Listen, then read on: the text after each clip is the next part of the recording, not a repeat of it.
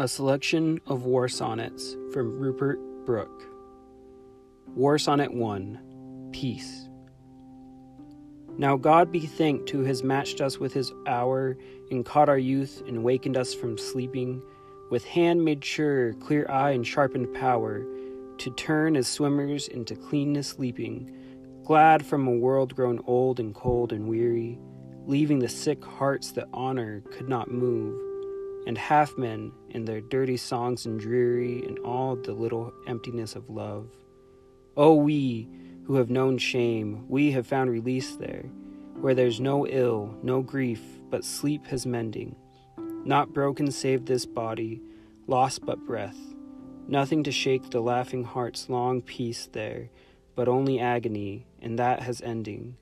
And the worst friend and enemy is but death.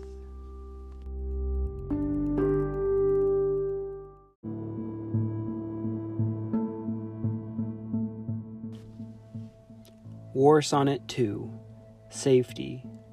Dear, of all happy in the hour most blessed, he who has found our hid security, assured in the dark tides of the world that rest, and heard our word, who is so safe as we? We have found safety with all things undying, the winds and morning, tears of men and mirth, the deep night and birds singing and clouds flying, and sleep and freedom and the autumnal earth. We have built a house that is not for time's throwing. We have gained a peace unshaken by pain forever. War knows no power. Safe shall be my going, secretly armed against all death's endeavor. Safe though all safety's lost, safe where men fall, and if these poor limbs die, safest of all.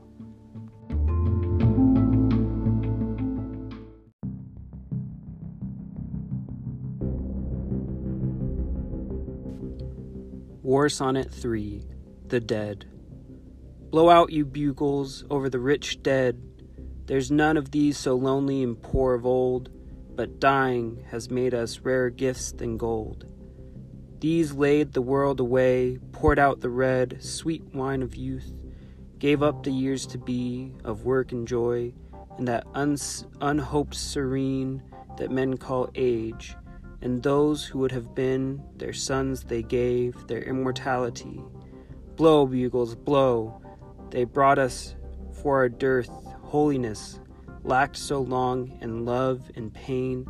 Honor has come back as a king to earth, and paid his subjects with a royal wage, and nobleness walks in our ways again, and we have come into our heritage.